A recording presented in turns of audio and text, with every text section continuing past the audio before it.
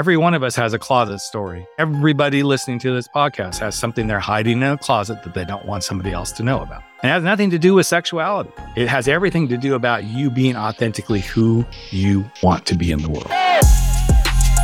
This is A Joyful Rebellion, the podcast that explores that moment you realize the life and success you worked so hard to create didn't come with all the fulfillment you thought it would. I'm your host, James Walters, and I want you to be the author of your own story. Each week, I connect with people who inspire bold answers to the question, what do I do now to create a life I love?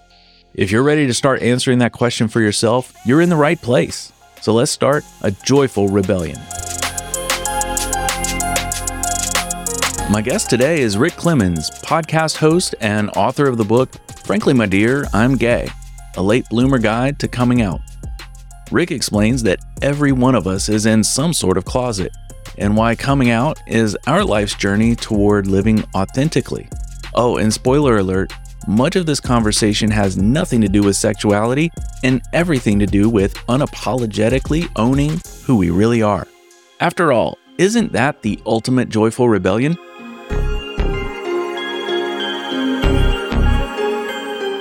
I'm really happy to have you here. I've been wanting to talk to you because this podcast, it really explores a time in a person's life when they realize they've lost a piece of themselves, like their authentic self, to really the expectations of the world around them. And a lot of times what that does is it creates this crisis of identity.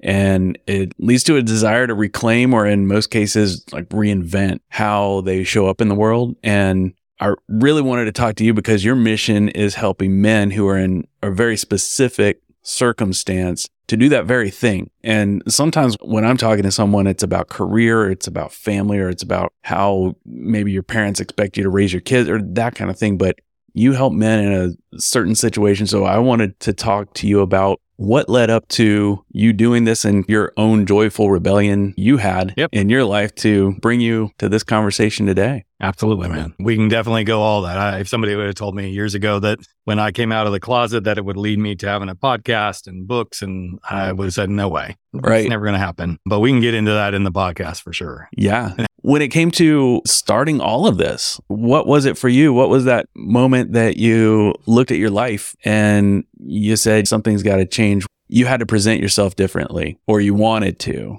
Which one of those was it? Did you feel like you had to or you wanted to? Both, honestly. It was such an interesting crossroads that hit. I knew I was gay from 19 years old, but then societal pressure, family pressure, religious pressure, all this stuff. I'm like, okay, this is a passing phase. Let's work through it. And at 19, I came out and I went back in the closet, met somebody that I fell in love with. We had a good life together. We were raising two girls, but there was this pebble in my shoe that literally is, I can't keep living this dual life. And that's literally what I was living, was a dual life. Anytime I got to travel, I was not faithful. And that's not something I'm proud of, but it's my story and it's my truth. And I believe in being at this stage of my life, I'm just like, this is my truth. I'm going to speak it. And there was a crossroads where I met somebody that I was like, oh, wow, this was completely different than anybody else I'd met. It wasn't, I'm going to say it wasn't immediate love, but it was more that I met this guy. We went for a typical quote hookup before hookup culture was even a thing. Okay. This is clear back in the 90s. Yes, we didn't call it then. And actually nothing really happened. We spent the night together, but nothing sexually happened. And I was like, oh, wow, this is actually what it could be like. And literally 2 days later, I flew home from London to LA and walked in and told my wife, this is the truth. And it was probably one of the hardest things I ever did in my life because I knew my whole world was about to implode. Wow. And that had always been the thing that had kept me from doing it, man. Literally, you don't want this all to blow up. Everybody thinks when I speak on stage about this whole story, James, the line in the talk is everybody thought he was a really great guy. Rick, he's a great dad. He's a great husband. He's a wonderful guy to work with. He's always that guy you can depend on. And that's all that kept beating me over the head. Look at you. Everybody thinks, look at you. You're a great guy. Yeah. And inside, I was like, you're a complete asshole. You're a complete jerk. Yeah. Which was true and not true. It had been a lot of what I took on. And that's when I finally said, I've got to do something. And I don't ever say I considered suicide because I didn't. There was fleeting moments of, oh, I wonder what would happen if I just wasn't here. The only time anything even crossed my mind in that regard was the drive home from LAX to South Orange County, where I lived in California. And there were a couple of times I did look in the rearview mirrors. I'm like, oh, wow, there's a big rig right there in the next lane over from me. I could just turn the wheel and nobody would ever know. But I knew in my heart that wasn't the way I wanted. I had two beautiful little girls that I wanted to see grow up and stuff. And that's when, to your point, a joyful rebellion began to really build. Because in my heart, it was there. It was like, okay, this is time. You're brave enough. You're old enough, quote unquote. I was 36. This is where I get to take a stand for me. And that's how the whole journey began. It began at 19, but the real, let's step into, okay, what does it mean to be authentically me? That's where it all started. That's where it all started. And what I'm curious about is at that point when you realized this, had you really started thinking about it to the extent of looking for some kind of support? Was there any support, like the support you provide to men right now through your coaching, through your podcast? Mm-hmm. Was there anything like that for you? Or were you just straight up adrenaline? There was. Okay. And it's so interesting, James, to see the same thing happen even present day. We've come a long ways in this world around this sort of stuff, long ways yet still to go. But the scary thing is for most people, men or women, it doesn't matter, walking into a place of support can be really scary. There were LGBTQ centers. There was one in Long Beach, in LA, Orange County. And it was very similar to how I felt when I was in college. Like I would go sit outside of like a gay bar. I never went in. I like literally sit outside. I'm like, if I go in, somebody's going to see me. The same thing was happening as I was thinking through this. Okay, I could go in an LGBTQ center and try to get some support. But what if somebody sees me? And then I'm like, I could go see a therapist. But then, why are you going to a therapist? So all these weird little nuances of thoughts, which is what we do best as humans, is we create the story that isn't the story. So that's why I never did. Now, ironically, as soon as the explosion happened, we went down the path of getting some marriage and family therapy, more so for my wife's benefit, because she held on to, can we make this work? And I was like, no, I can't like try to way to stay together and we do this. And that happens a lot. There's a lot of mixed orientation marriages out there that they do make it work. I knew for me, I would never, ever in my heart be able to be that person. So we did use therapy as a means to dismantle the relationship. And I'm really glad I had that person to work through that with, because she ended up becoming my therapist. My wife didn't like the answers she was hearing. And needless to say, we split ways with the therapist and I kept the therapist. I even asked permission. Can I keep seeing this therapist even though you found her and it wasn't pretty? Oh, so you're going to take that away from me too? I'm like, you don't want to go to her. I really enjoy going to her because it's helping. And long story short, yes, I felt like there were people out there. There's many more out there now. There's a lot of people who do exactly what I do.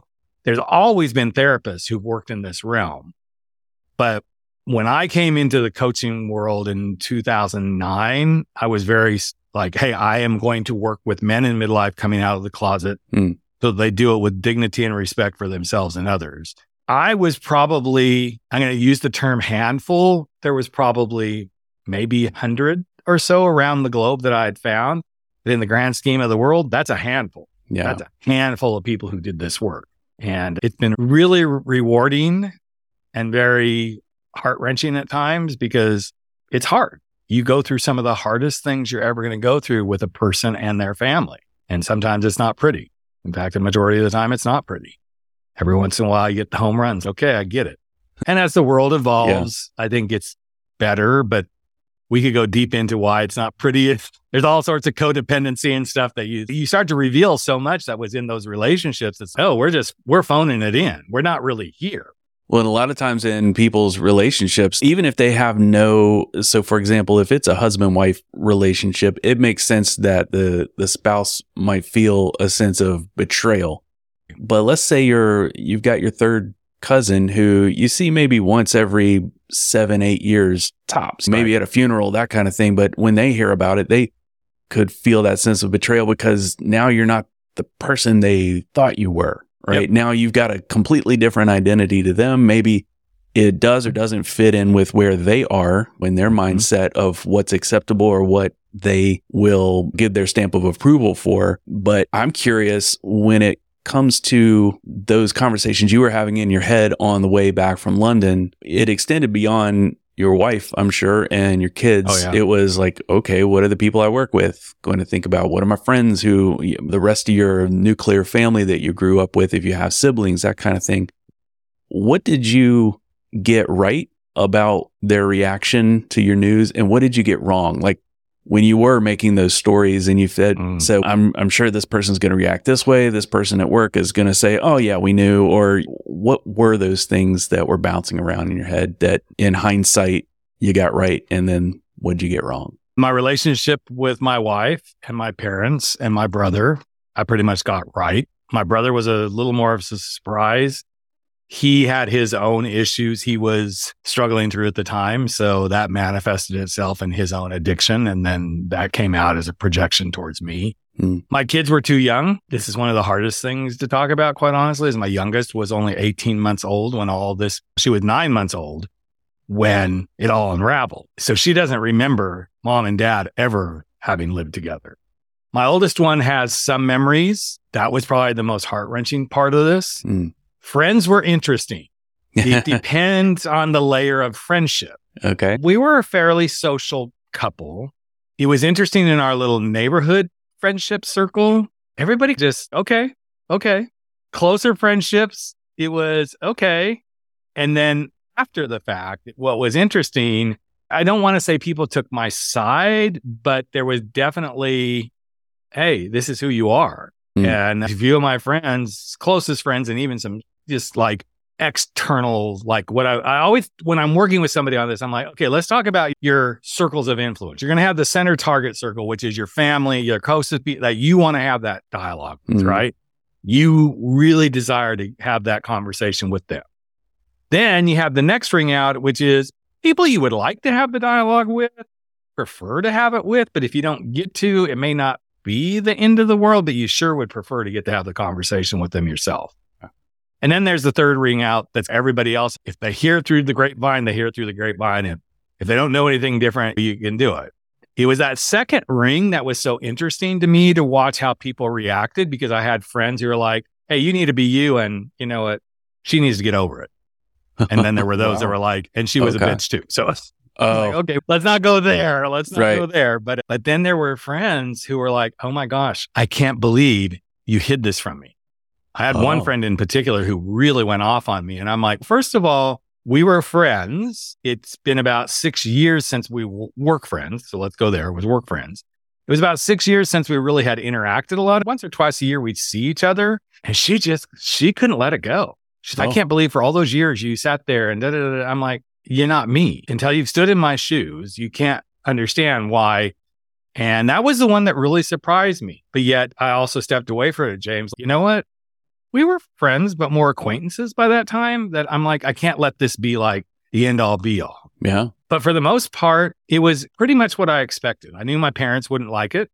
Took a lot of years. I'm talking a lot of years. They're very embracing of me and my husband. We obviously see them. We talk to them together. But in their own world, every once in a while, we were just there this past Thanksgiving, and a friend of theirs came over and, oh, this is our son, Rick. And they didn't say friend. That was good. That's progress. Like, and his partner. And I'm like, I just wanted to go, it's my husband. It's just that simple, right?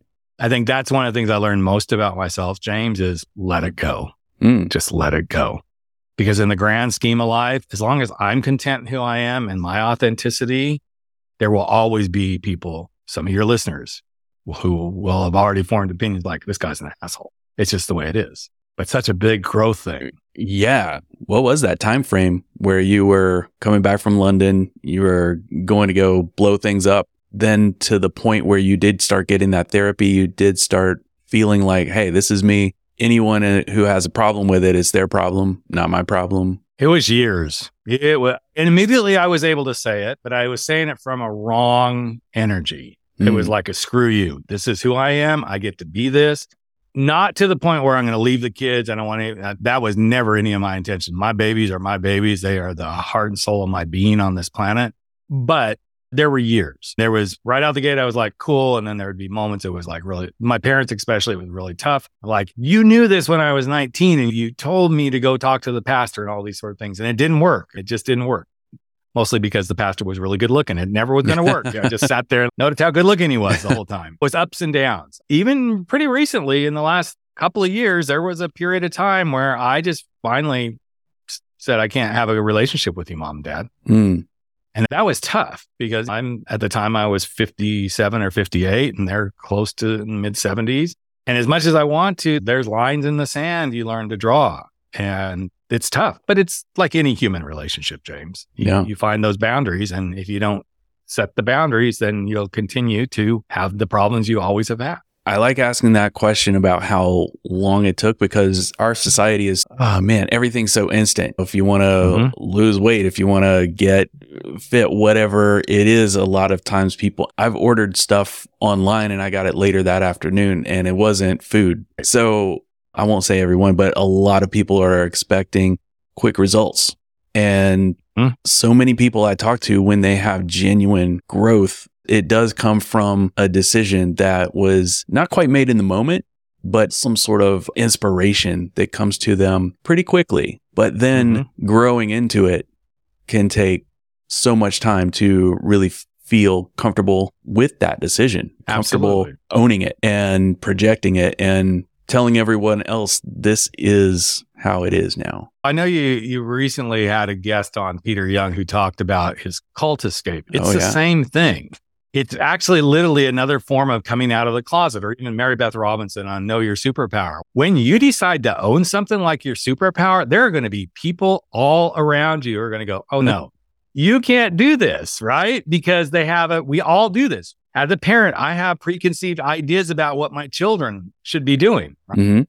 And that was one of the greatest lessons I learned through this entire process. And it's not done. I haven't stopped learning is if I want people to give me the freedom and respect to be authentically who I am, I need to be willing to give that back in return.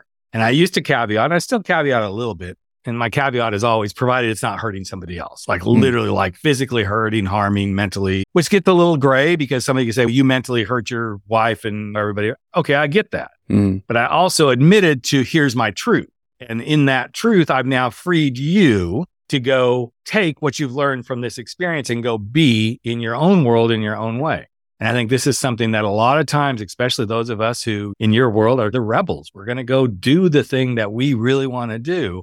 You have to be ready to stand strong because there's going to be so many people who are going to go right up against you and say, yeah, that doesn't work for me. That doesn't fit my mold of who I see you being. Is that why you say, I saw a quote somewhere where you said that coming out is everyone's journey in life. So is that what you mean by that? Yes, absolutely. So let's put it in a little bit of perspective. So I come out of the closet, 1999. Within 6 years, I had left the role I was in when I came out, started with a startup, got laid off from that one. I was not a good hire because I got laid off 6 years apart, but it was time. And one of the things I had to come out about is I want to be my own boss. I want to be an entrepreneur. I can't tell you, James, how much of the same rhetoric I heard from people. What are you doing? You're going to ruin your life. You're never going to have money. You're going to work so hard. Why don't you just go get a 9-to-5? And that's not in my DNA, but that is something I had to come out about too. Nope, this is what I'm going to go do. And as I work with entrepreneurs, because I work with quite a few entrepreneurs in my world too, if you're going to start a podcast, you're going to write a book, you're going to build courses, you're going to become what you want to be, a coach or whatever it is, you need to get some tough skin. First, it's not easy to do any of this. Yeah. Secondly, you're going to have so many naysayers who are going to keep trying to pull you away.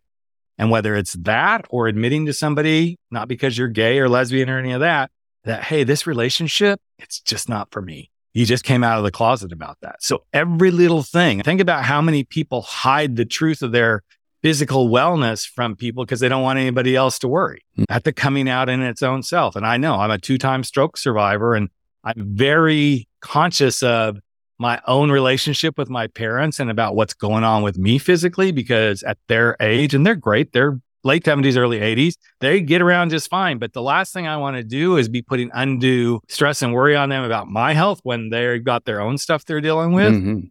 So there's a little closet I'm hiding some stuff in. But when I do share, it's okay, I'm giving you a little piece of what's in my closet that I'm hiding.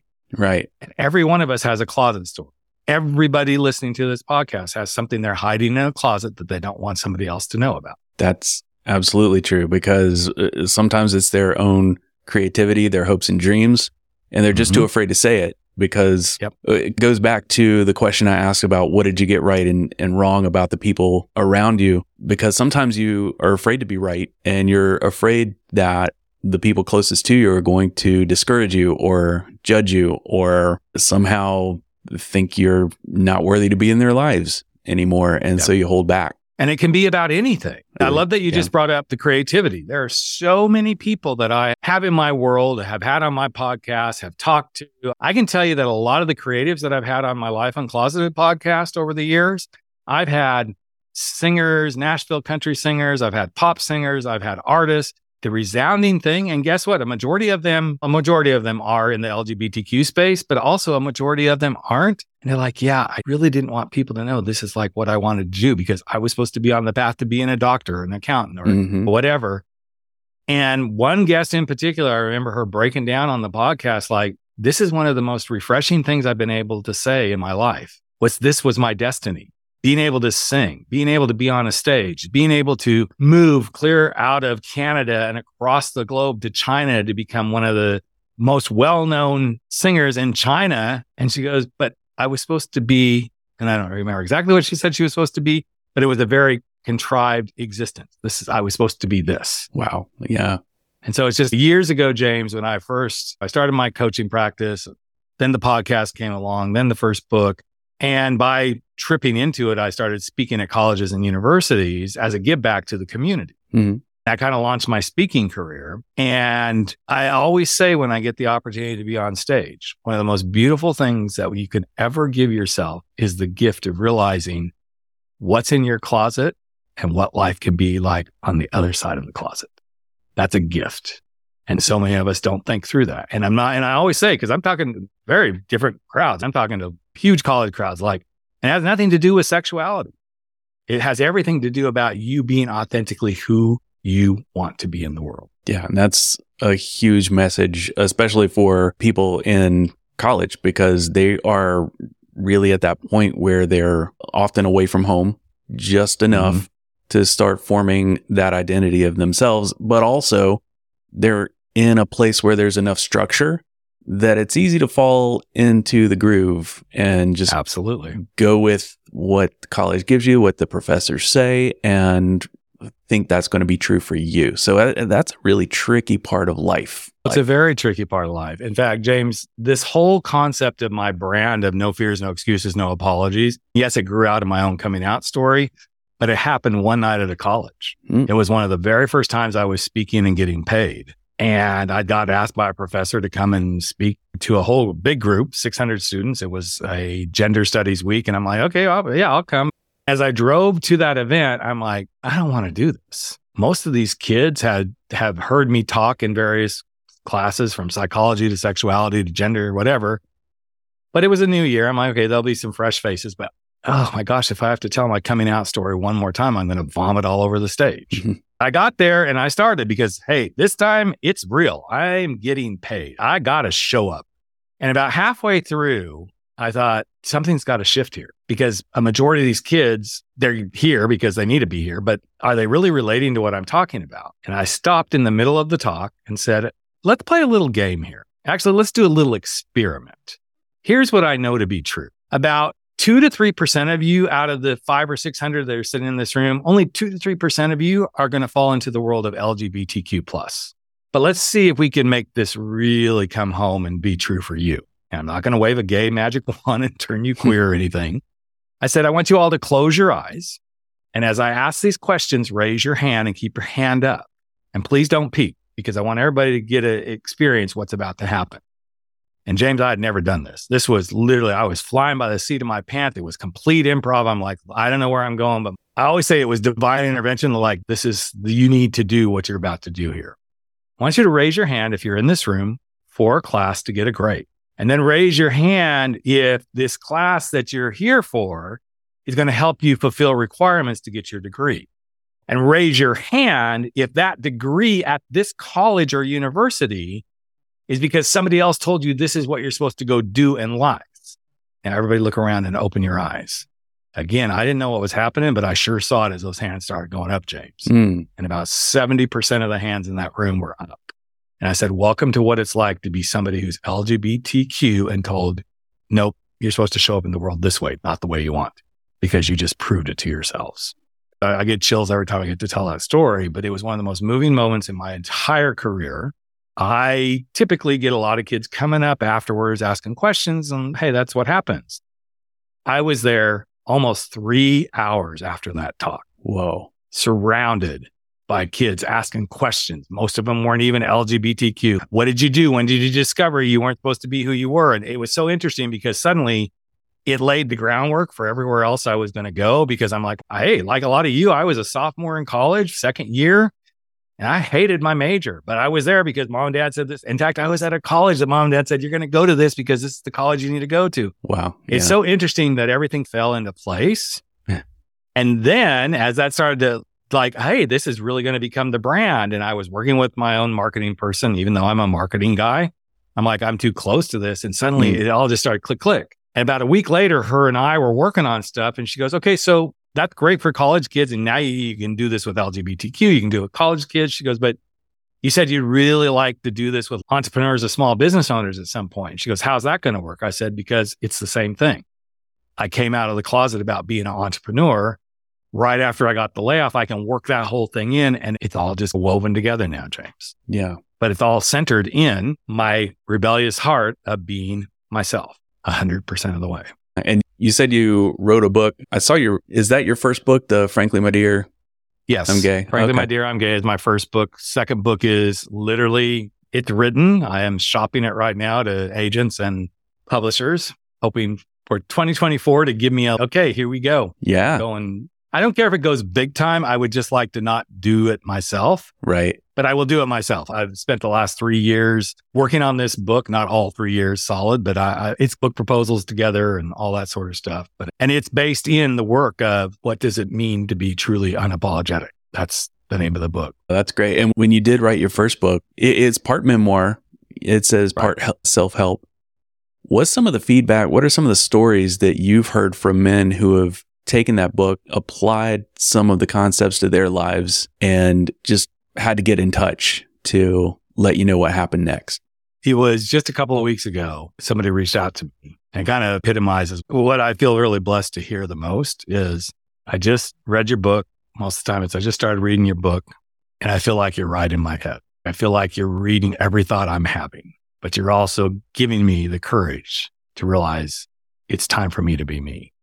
Even though it's messy and even though it's scary and even though like in anything in life, James, there is no predicting what's about to happen. I've had clients who they come out and spouses are like, okay, I want you to be happy. Let's figure this out and let's move forward. It's in the opposite extreme. Get out. I never want to see you again. You're done. You never, regardless of what the direction is, to me, there's nothing more powerful than you being yourself. And throughout that book, and I'm not going to say it's an award-winning book, but it sure has gotten in some pretty good hands and people have used it as their guidebook. And if nothing else, it's helped somebody go, I'm not alone. Mm-hmm. And that was the whole intent. Even when I wrote it, there was no intention like, oh, let's make this some big thing. It was just another supplement to the work I do. Yeah. It's interesting because I've had a lot of heterosexual friends read the book and they're like, it spoke to me in so many different ways about my own journey of who I am, about understanding the struggles that LGBTQ people have. One friend of mine who is I'm not like hey, we talk all the time, but we're acquaintances. And she said, I never realized the concept. I heard you say it a lot, but she goes, I never realized the concept of everybody's got closets till I read your book. And everything you were talking about, I'm like, oh my gosh, that's me in this situation. Or, oh my gosh, it's me in this situation. Or, oh my God. She goes, I have for so many years just wanted to stand up to my mom. And she was a 50-year-old woman at the time that she shared this with me and just say, Mom, I'm a 50-year-old woman. I think I've got this figured out. And I said, why haven't you? And she goes, I did because of your book. Oh. And again, it had nothing to do with sexuality, Jay. Right. It was just about. I was going to say, if you take the sexuality piece out of it, every person, I know every person I've talked to on any kind of a deeper level, any friend, they do have those things that they just are so afraid to bring up about themselves, having nothing to do with sexuality. And I could see where that would speak to a lot of people. It's also interesting, James, too, to see how that can intimidate people. And I never realized it till I actually got on some pretty big stages. I was speaking a few years ago, probably about, 3,500, 4,000 people. And I was like, okay, this is the biggest crowd I've ever done this with. And okay, am I really going to go here? Because I knew this crowd really well because it was a conference that I had been to many times. Felt really great. Felt, whoa, I'm finally like, wow, I'm in my speaking heels, as I like to say. I'm like, okay, I am walking that runway and I'm doing this. And it's, wow, I can't believe we got here. And somebody came up afterwards and told me what a jerk I was. Oh. And I said, you know what? I know that. And thank you for acknowledging that. And thank you for letting me move you to share that. And that's all I said. And the person didn't know what to do. Here's what I know. Yeah. This is human nature. If something moves us that much, there's something within ourselves that's pushing a button about some part of us that wishes we could do that. I happen to have a friend who knew this person who came to me like 2 days later in the conference and she goes, that wasn't about you. I said, I know that wasn't about. She goes, this person has been agonizing over everything you said on stage for the last 2 days because they were sharing a hotel room. And she said, I finally turned to her and said, this has nothing to do with Rick. This has to do with everything that's going on for you personally, right? And it was such a powerful moment because 2 days later after the conference ended, I got an email from that person. I know I came at you after the talk and you're right. It's all about me. And I realized in the last few days, I've really thought about the things you've said, that you ticked me off because I want to be more authentic. And so it's interesting. And again, I don't share this stuff, James. Oh, Rick's this guru. I don't see myself. I see myself as just being who I am. And sometimes it doesn't work, man. Yeah. Sometimes some people say, oh, you're such an egomaniac. I'm like, I'm just telling my truth. I'm sorry if sometimes you touch a nerve. Authenticity is just hitting the nerve. Yeah. Sometimes you hit that nerve and it comes out as anger in people. Mm-hmm. And sometimes it comes out as fear. And sometimes it comes out as, wow, I've got all these opportunities now. And it's almost not that you can give them permission to do what they feel like they need to do, but you can definitely give them permission to start thinking about it a lot more.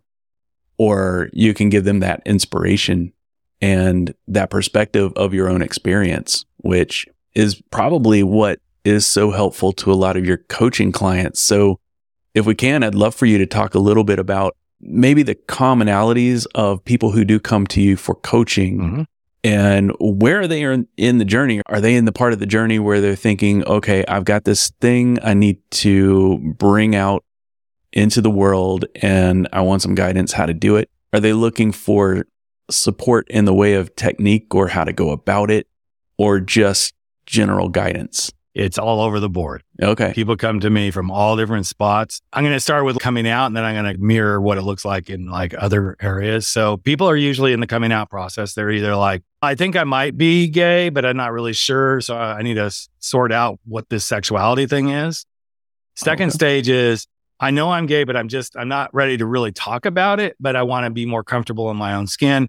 Third stage is I'm totally comfortable. I just need some help. And hey, how do I finally make this big move? So just take those contexts, right? So now watch what happens. I got to use a particular client as an example.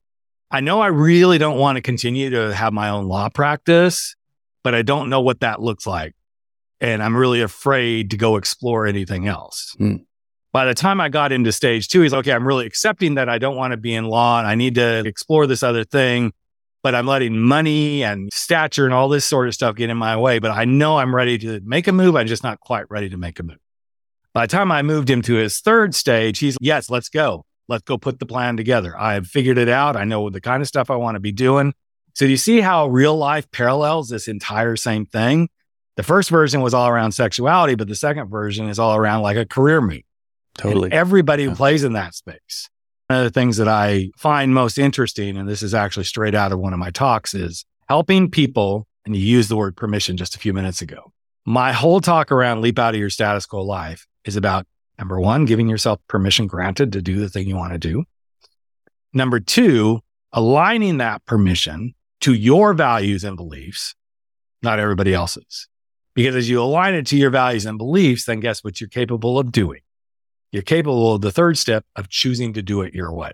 And that's the core essence of my coaching, there's like a 6-step process I go through, but people meet me a lot of places. Some people are like, yeah, I already told my spouse I'm gay and I'm trying to be more accepting of who I am in my own world. Cool. You're in that middle space.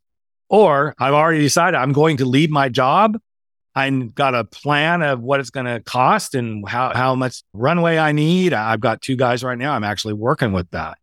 Yeah, they happen to be gay men, but they didn't come to me about coming out. They came to me about, we're going to go make big, huge career transitions. I'm going to walk. One guy in particular is walking away from literally corner office, very high 6-figure income because I just need to be passionate and purposeful about what I want to do in life. Whoa. But it's so interesting when you see they were hiding this in a closet. They just wanted to bring it to life, but they're really unsure of how to make it happen. And so what I do in my work is help them get really tied into their core essence again. We work through the fears. We work through the different excuses. We work through what would it look like on the other side, even though we can't predict it. But there's something interesting, James, when you start to unravel that and give people those permission spaces and they get to dream a little bit and they get to think beyond, oh, I can't do that. Because what's the first thing we most say if we want to do something? Oh, I want to lose weight. I can't. I've tried before. Yeah. I want to save more money. I've tried that before. The first thing we do as humans is we say what we want and then we immediately start saying exactly why we can't do it. Listing all the reasons. So that brings up when you are working with a coaching client, whether it's about their career, whatever closet they're trying to come out of with that particular thing that applies to them, how do you help them give themselves permission, dump their excuses, face their fears? What are some of the techniques or some of the conversations really that you have to have? And I know everyone's different, so everyone's going to have a little bit of different trigger. One of the things that is most important is the middle thing that I just brought up, the values and beliefs. We do some deep work around, okay, if you value integrity, how are you acting in that? Where's the gap? If that's a big value, but you say your actions that's actually the first thing I do with every client. We do this values assessment so let's just say, James, integrity is really high for you, but your actions, so it's a 10, but your actions are at a 3. That's going to be a big, I hate to say red flag to me, but it's going to be like, whoa, there's something in here. So we start to work on, hey, why is integrity important to you? And if it's that important to you, why is the action against that so low? Now, it's not going to be low in every area of life. You may be somebody who's married and you're highly in integrity. You could never see yourself cheating on your spouse. But in your health and wellness, it's really high integrity to take care of yourself. But everything you do is eating crappy foods, sugar consumption, alcohol consumption. So there's a mismatch here. So that's where we start to do the work. So let's realign anything that's high. If anybody's got, and not everybody has high 10s, but I'm going to say if somebody's scoring 7, 8s or 9s on their values and their action against them are 7, 8s and 9s, I'm going to use that as, hey, James, you said integrity is a 7, 8, 9 for you, and you're acting on that. So how can we take that same energy and exuberance around that and move it over here to honesty or health or whatever it is? Because you already know how to do this. The thing is, most of us already know how to do everything we're going to do because we've already done it. But we compartmentalize this stuff and go, we can't do that. Oh, it's different. So that's one of the big things that I really work with is let's close the gaps. I'm always looking for what's the story? What is the story you're telling yourself that's become part of your DNA? It's always there. No matter what you do, it's always there. It's such an interesting thing when we start to change the stories and I challenge them to rewrite the story. And sometimes this week's homework is you're going to go rewrite the story around that. Like physically write the story and send it to me for our next session. A lot of times, James, the biggest piece is we lack confidence. If you really think about everything that we don't do as humans, it's because we lack the confidence to believe that we can do that. It's that simple. And there's so many other layers in there too. Those are some of the big things, is trying to break the false stories, build up some confidence, and then redirect the energies. Because again, it's like my coming out clients. I don't know how I'm going to have this big conversation. I'm like, really? Let's think about this. Did you have a big conversation with your spouse about getting married? Check. Did you have a big conversation about buying your first home? Check. Did you have a big conversation about having a child? Check. Did you have a big conversation about you changing careers or her changing careers and who was going to be the breadwinner? Check. We've all had big conversations. This one is just another big conversation with a little bit of stickiness to it, but we need to lean into, we've done some of this before. And that's the kind of thing. If I was coaching you, I'm like, so James, you started a podcast. That's a pretty big adventure. Now you want to go on this other adventure. So what did you learn about starting the podcast that was a big adventure, a big challenge that we can bring in to you wanting to go climb Mount Kilimanjaro? Yeah. Because there's going to be some similarities. You had a dream, you pushed. Why is that important to you? That's one of my big questions. I'm a huge fan of Simon Sinek and Start With Why, because I think it's just such a beautiful essence of getting to the root of the cause. If we can't answer why, and if we can't answer what, if I want to be out of the closet and living fully and freely and authentically, what does my life look like then? I don't know. Yes, you do. Because you've been thinking about this. So let's focus on what it's going to be that you get to experience on the other side versus, I don't know how to get there. No, let's get that energy around what it's going to be. I'm going to be free. I'm not going to have to lie anymore. I'm not going to have to live a dual life. I'm actually going to get to be with somebody I want to be with. That's such a different energy than, man, it's going to be so hard. It's going to break hearts. Yes, I know that. So those are the kind of things I try to do as a coach. I really like that, because one of the huge things that got me to create this podcast, have these conversations in the first place, is people being the author of their own story. There's a quote, and I forget, I'm going to need to go see who wrote this quote, but it said, when you're writing the story of your life, don't let someone else hold the pen. And so many people do that in all sorts of categories of their lives, relationships, careers, sexuality. And sometimes people live up to those expectations until the point they can't anymore. Yeah. And that's when they might reach out to someone like you. If there's someone listening who wants to reach out to you, what's the best way to get in touch with you? Literally just go to my website, Rick Clemmons, CLEMONS.com. You're going to see it's very gay men centric, but that doesn't mean that's all I work with. You can hop in and there's on the coaching pages, it said, I'd like to schedule a strategy session just to talk through and go, what does this look like? How does it feel? The other way they can do it is reach out to me on any of the social media, Instagram, it's the Rick Clemmons. You can be on my site, send me a little, hey, contact, just say, hey, Rick, I heard you on Joyful Rebellion. Would love to chat with you. There's many ways. And one of the things that I always try to help people really see, and it's actually, James, one of the last things I say when I get the privilege of being on a stage, is this may be your moment, the moment that you finally realize that the truth of who you are is far more powerful than the false truth you're pretending to be. So let's go show the world who you really are.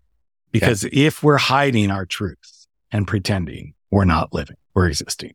Man, I'll leave it right there. I was going to ask another. Actually, I am curious if you could tell people if they're interested in hearing your podcast, which, Sure. So I have two. They're my babies.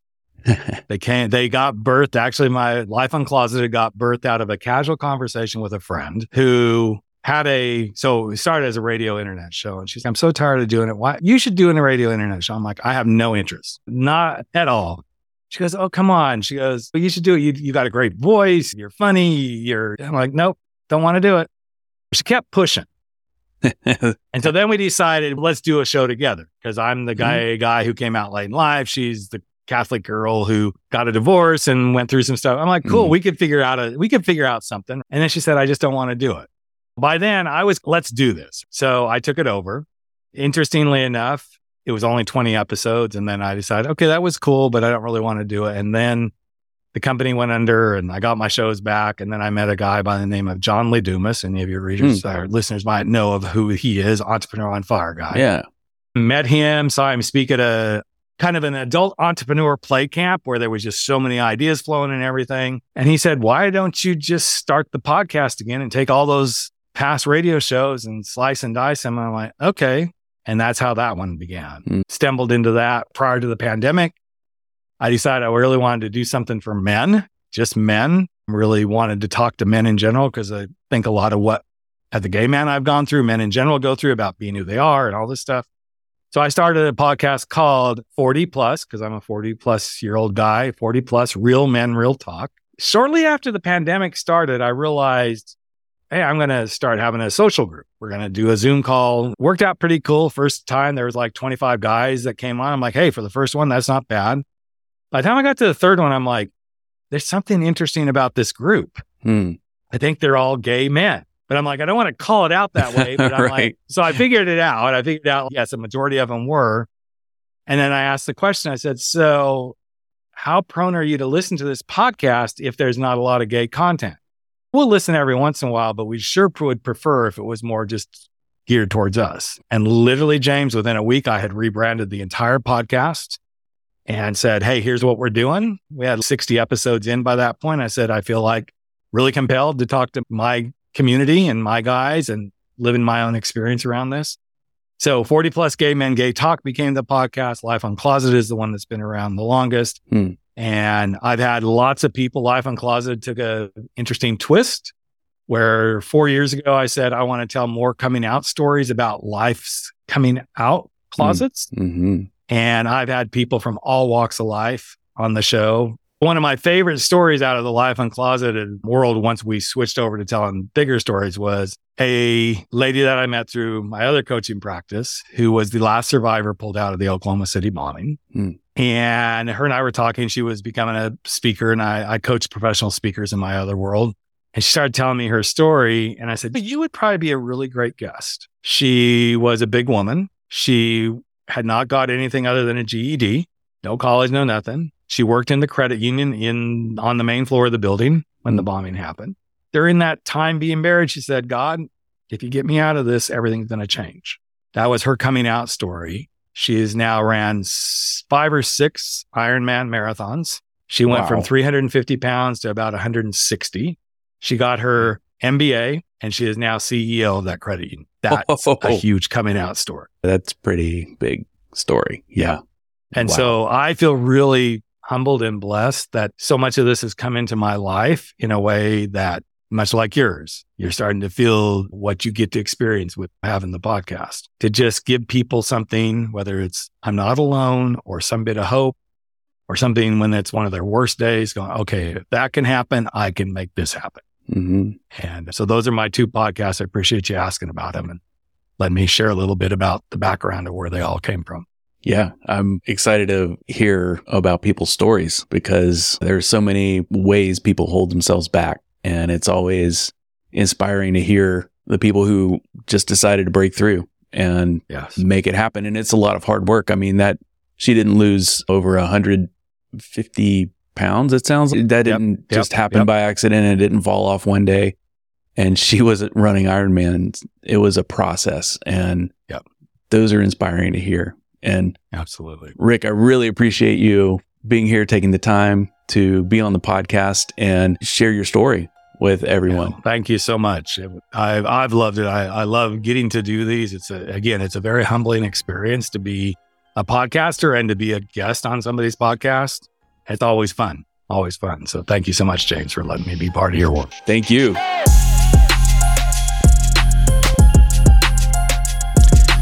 Thank you so much for joining me today, and be sure to come back next week. Oh, and can I ask a favor? I love connecting with people who have either led their own joyful rebellion or professionals who help others through that journey. So if you know someone like that, there's a big yellow button on the homepage at ajoyfulrebellion.com. I'd really appreciate you reaching out with a suggestion or introduction. Thanks again, and I'll see you back here next week.